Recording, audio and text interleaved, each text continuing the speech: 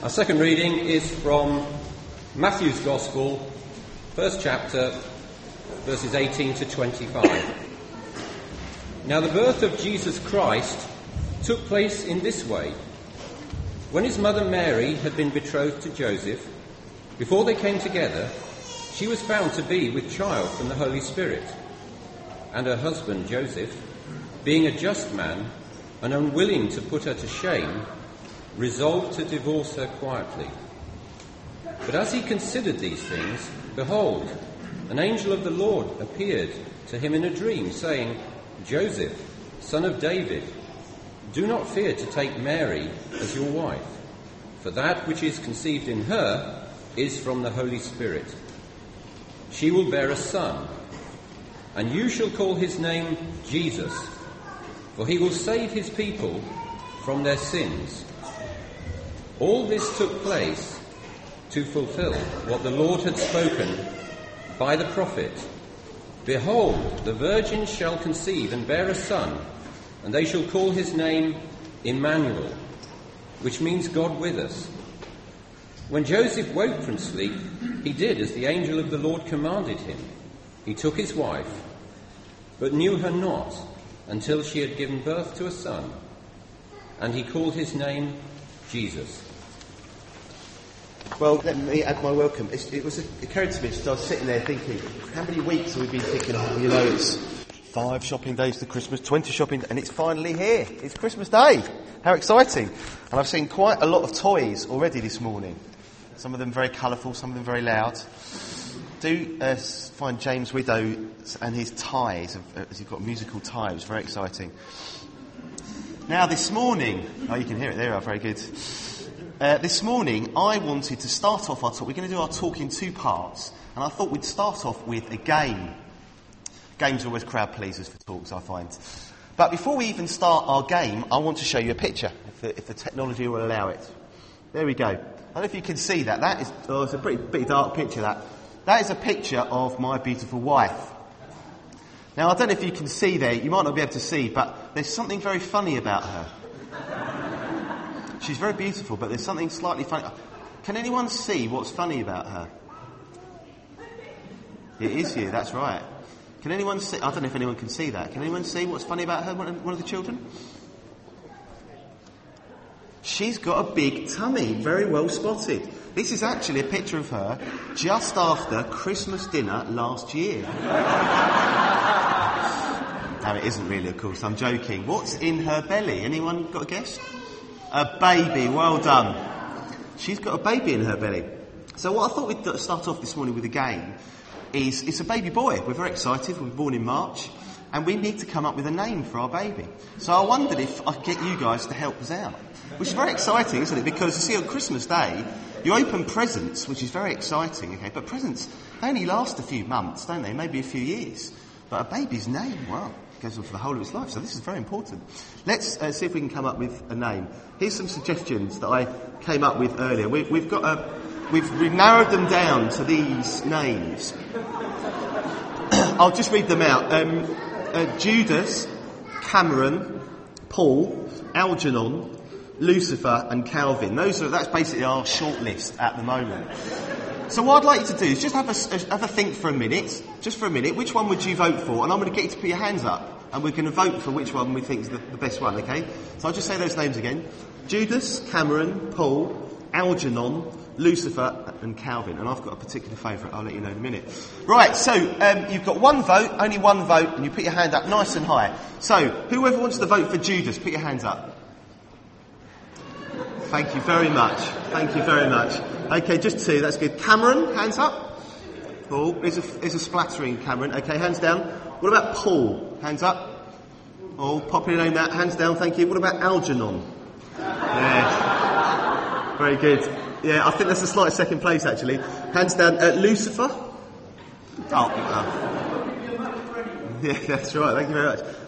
Hands down. And Calvin. What about Calvin? Well, thank you, hands down. I think Paul won it, and I'm very pleased that Algernon was the second place, because I'll show you why.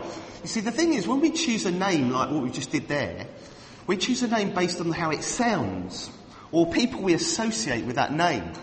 But actually, maybe you didn't know this, but all people's names have a meaning. They all mean something. So let me just show you what these names mean, which is very interesting. The first one is Judas. That means praised. So that would be quite a good name, really. The second one is Cameron.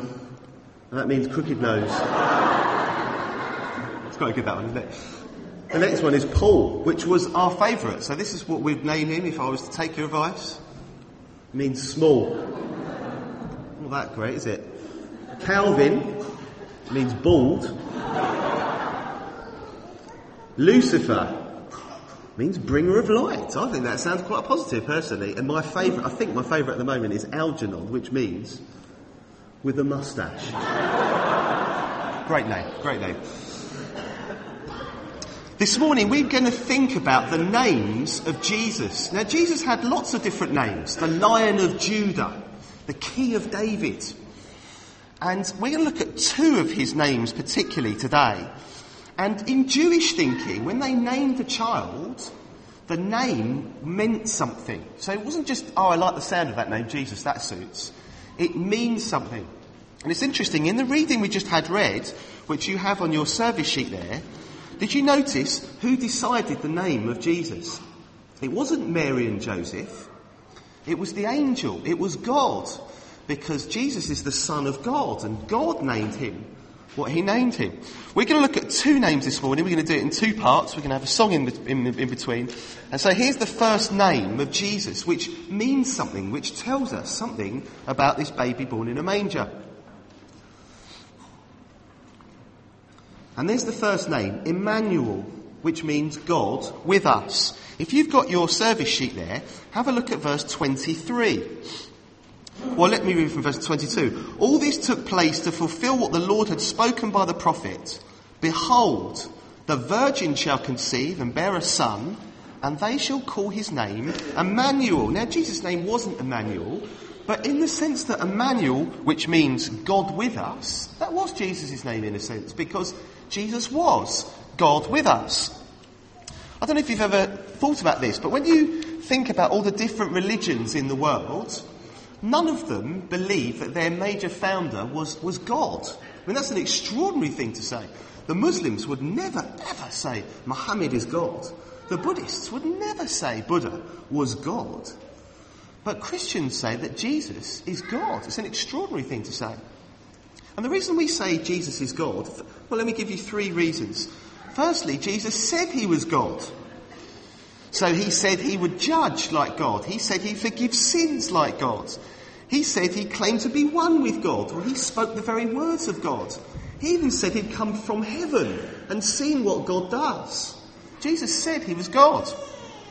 He proved it how he lived. He lived an absolutely lovely, lovely life. Do you know that even Jesus' mother and brothers thought that he never did anything wrong in his whole life morally? Isn't that extraordinary? So he might well be God because of his moral life. But thirdly, he proved it by what he did. He did absolutely amazing miracles. I wonder if you can remember some of the miracles that Jesus did that showed he was God. He healed every disease and sickness. He turned the people who were so mentally insane, they were absolutely out of control, just sane in a word like that. He brought himself back from the dead. I've never met anyone that can do that. Jesus showed he was God by what he did and what he said. But Jesus wasn't only God, he was God with us. He was Emmanuel, God with us, which is amazing when you think about it. Let me put it this way. This is something my wife put me onto this week, when she was thinking about this with me. If you were God, would you leave the splendour and the joy and the perfection of heaven, the suffering-free, wonderful existence of heaven, and come down to earth in our suffering and miserable existence we have on earth? Would you do that? My wife put it like this. She said it would be a bit like us in our comfortable, warm, happy houses, deciding one day, I know what I'll do. I'll go and live in the sewers with the rats. Who would want to do that? That's disgusting. And yet that's what Jesus did when he left heaven and came to live on earth. He came to live amongst the rats, really. And you know what? When Jesus was born, he was born like he was born in a sewer. He was born in a manger. I wonder who knows what a manger is. Does anyone know what a manger is? Any ideas? Go on. That's exactly right. I'll show you a picture of a modern day manger. Do you know what that is? That's a dog bowl. That's where doggies eat their food out of. We used to have a doggy when I was little. And when you went into the kitchen, there was always this pungent smell from one corner, and it was the dog's bowl, because invariably it was half-eaten, dry food like this that had been there for a day or two, and it stank horribly. When Jesus came from heaven to earth, do you know they laid him in a manger, in the Palestinian equivalent of a dog's feeding dish? I tell you what, when my boy is born, that is not the first place I'm thinking of putting him when he's born. But that's where Jesus was laid. He left the splendour of heaven to be God with us, to be born in a manger, to live on the earth. In fact, it's even more amazing than that when you think about it. He wasn't just a man who left the splendour of his home to live in the sewer of rats. He became a rat to live with the rats. This is a God who wants to know us. Now, why would God do that? Because when Jesus became a man, we could understand God in human terms. What is God like? For most people, God is so far away. He's so distant. How could you ever know God or understand God? But 2,000 years ago, God stepped into our planet, in our earth, and became a man. So that you could look at him and you could understand, oh, that's what God's like. He became one of us. He became God with us, Emmanuel, so that we could understand God on our own terms. God condescended himself so that we could understand him. And that is a great God. Do you know what? Before we go on to the second name, the first name there is Emmanuel, God with us. Before we go into the second name, we're going to sing another song. We're going to sing this song, See Him Lying on a Bed of Straw. And this is a song about the Lord Jesus, who was God with us, who was born amongst straw in a manger. You might have spotted I've got a bit of a cold, which I'm noticing I can really sing proper baritone bottom notes, you know. Oh, the Israelites. I can really get down there. Good. Well, the first name that we looked at, the name of Jesus, was Emmanuel, God with us. And this is the second name we're going to look at. The name Jesus, which was his name, of course. And that means God saves. So if you take your service sheet up again and have a look at the reading we had just a moment ago, let me read verse 21. She, that's Mary, will bear a son, and you shall call his name Jesus, for he will save his people from their sins. Jesus means God saves, and he saves his people from their sins. Well, let me ask a question before I even think about those things. What if you were God? Would that have been the reason that you'd come to earth? I mean, why would God want to come to earth? What would he achieve if he came to earth? Imagine if you went and met some people that were a lot less good at something than you are. What would you like to do when you went to be with them? What would you like to show? Maybe God would want to come to earth to show his authority and his power. Maybe I might do that if I was God. I mean, Jesus did do amazing, powerful things. He did great miracles that no one else in their right mind would ever claim to do. He healed every disease just by speaking. You know, AIDS, cancer. He just spoke a word and it was instantly healed. Amazing. He controlled the weather. He could just say stop to a rain cloud and it would stop. He could say start and it could just snow. He could speak to weather and control it. He could make food appear out of nothing. He once, or more than once actually, fed 5,000 people with nothing, with just a few loaves of bread. He could make food appear. He did amazing miracles. He even raised people from the dead by just saying a word, get up. And dead people would get up. He had extraordinary power. But no, that's not the answer. That's not why God came to be with us. No, that's not the first and foremost reason. Well, what about this? Maybe God would come to the world to make it a better place. I mean, if you were God, would you do that?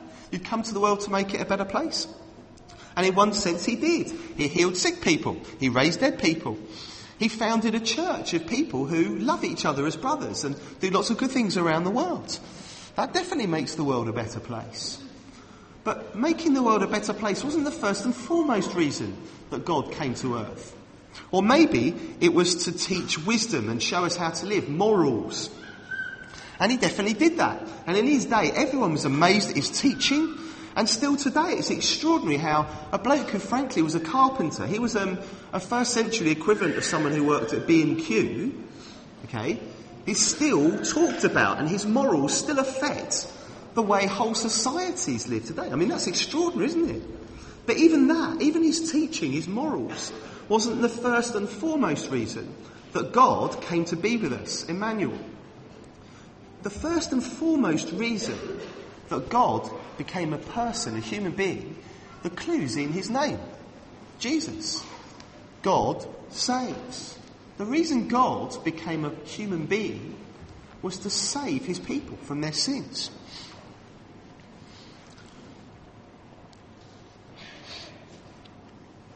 It's very striking to me when I was thinking about this week, that when God came to live in the sewer, to live as a rat amongst rats, the reason he did it was to save the rats. He could easily have looked at us and thought, look at that lot. They're just like rats. What do they do for me? What do they care for me? But he didn't. He came to save us. That's extraordinary for a God. Many gods don't care. They're distant. They're unknowing. The reason we need saving is because God is a God of justice. And I think justice is a very good thing. All the wrong things that are done against you, all the terrible things that have been done against other people, will be righted on the last day. God says he will judge all people. All the people like Adolf Hitler and Pol Pot and all the really wicked people will get justice on the last day. And that is a great thing. That's part of what makes God a really good God.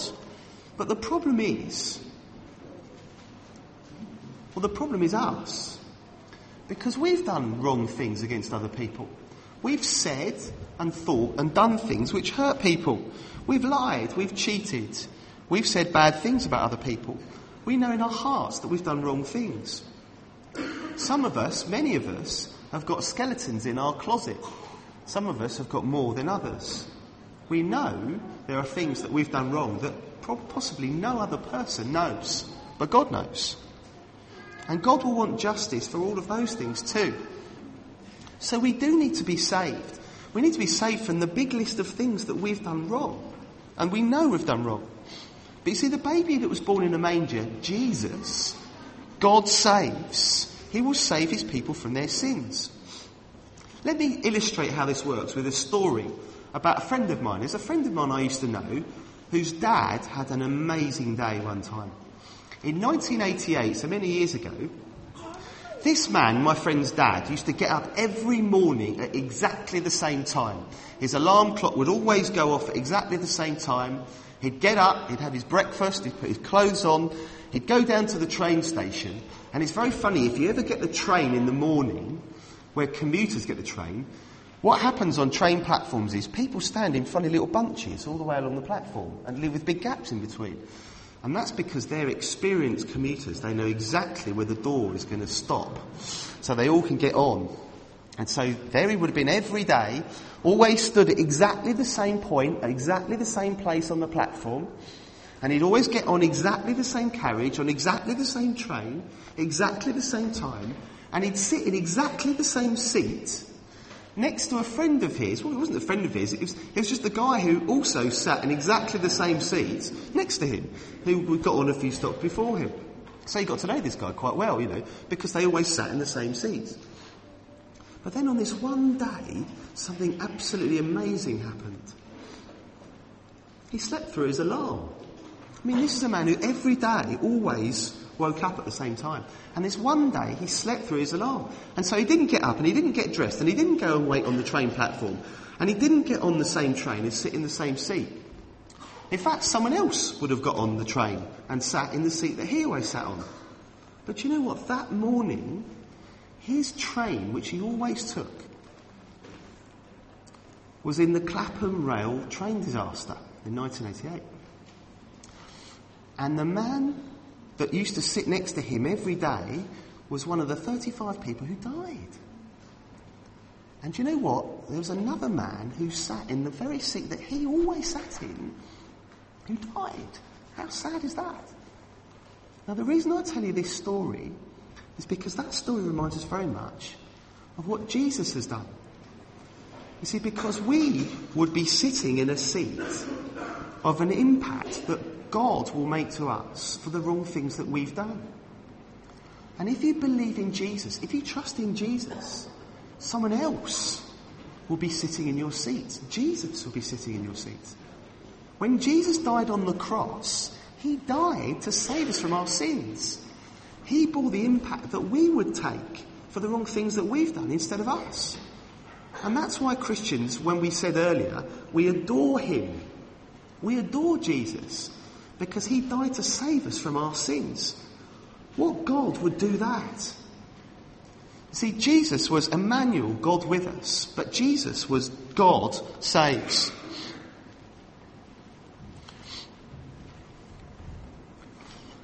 It may be that you're here today and you've been a Christian for many, many years. And I'd really like to encourage you on Christmas Day how extraordinary it is that God, your God, would become a rat to live in the sewer with rats so that you could know God, so you could understand God. I think the one thing that's really struck me this week as a Christian is how amazing that God would do that so that I could know him. So if you're a Christian, let's be thankful today on Christmas Day that Jesus was born in a manger because he was Emmanuel, God with us, so we could know God. It may be you're here today and you're visiting and you wouldn't call yourself a Christian. I can see lots of visitors. You're very, very welcome. Happy Christmas to you. Why not come to a course that we run? There's actually in your service sheet there's a little feedback form which you could fill out, which is for a course we run called Christianity Explored. I often find that at Christmas time and in New Year you've got lots of time off and you can have mince pies and wine and read some books and do whatever you like to do, watch some TV. But often New Year is a really good time to think about and evaluate your life and think, what do I want to do for the next year? Why not come on a course in January? It's on a Wednesday night. There will be a talk each week for 7 weeks and there will be a chance for informal discussion. Very open, non-manipulative. I think you'll really enjoy it. If you'd like to do that or would like some more information on that, why not fill in that box with your details? This bit of paper and put it in the red box by the door. We'd love to hear from you on that. I'd love for you, if you're not a Christian here today, to go away and have a think about what I've said today. That Jesus is Emmanuel, God with us, but also that Jesus, the name means God saves. Because first and foremost, the reason God came to earth is to save us. And I'll tell you what, that is a great God. That is a great God. Let me just pray as we finish. Let me pray. Father God, we want to thank you so much that you sent the Lord Jesus into the world to be a rat, to live amongst the rats in the sewers, leaving the comforts of heaven so that you could help us to understand you. Oh Lord Jesus, we want to thank you and praise you so much. We want to adore you, for you gave your life on the cross so that we might be saved from our sins, so that we might no longer feel the burden of guilt, so that all the skeletons in our closet are completely cleared away and we might not fear or have a guilty conscience because you sat in the seat that we should have been sitting in. You took the punishment that we deserved. We praise you and adore you, for you are a great God, Lord Jesus. Amen.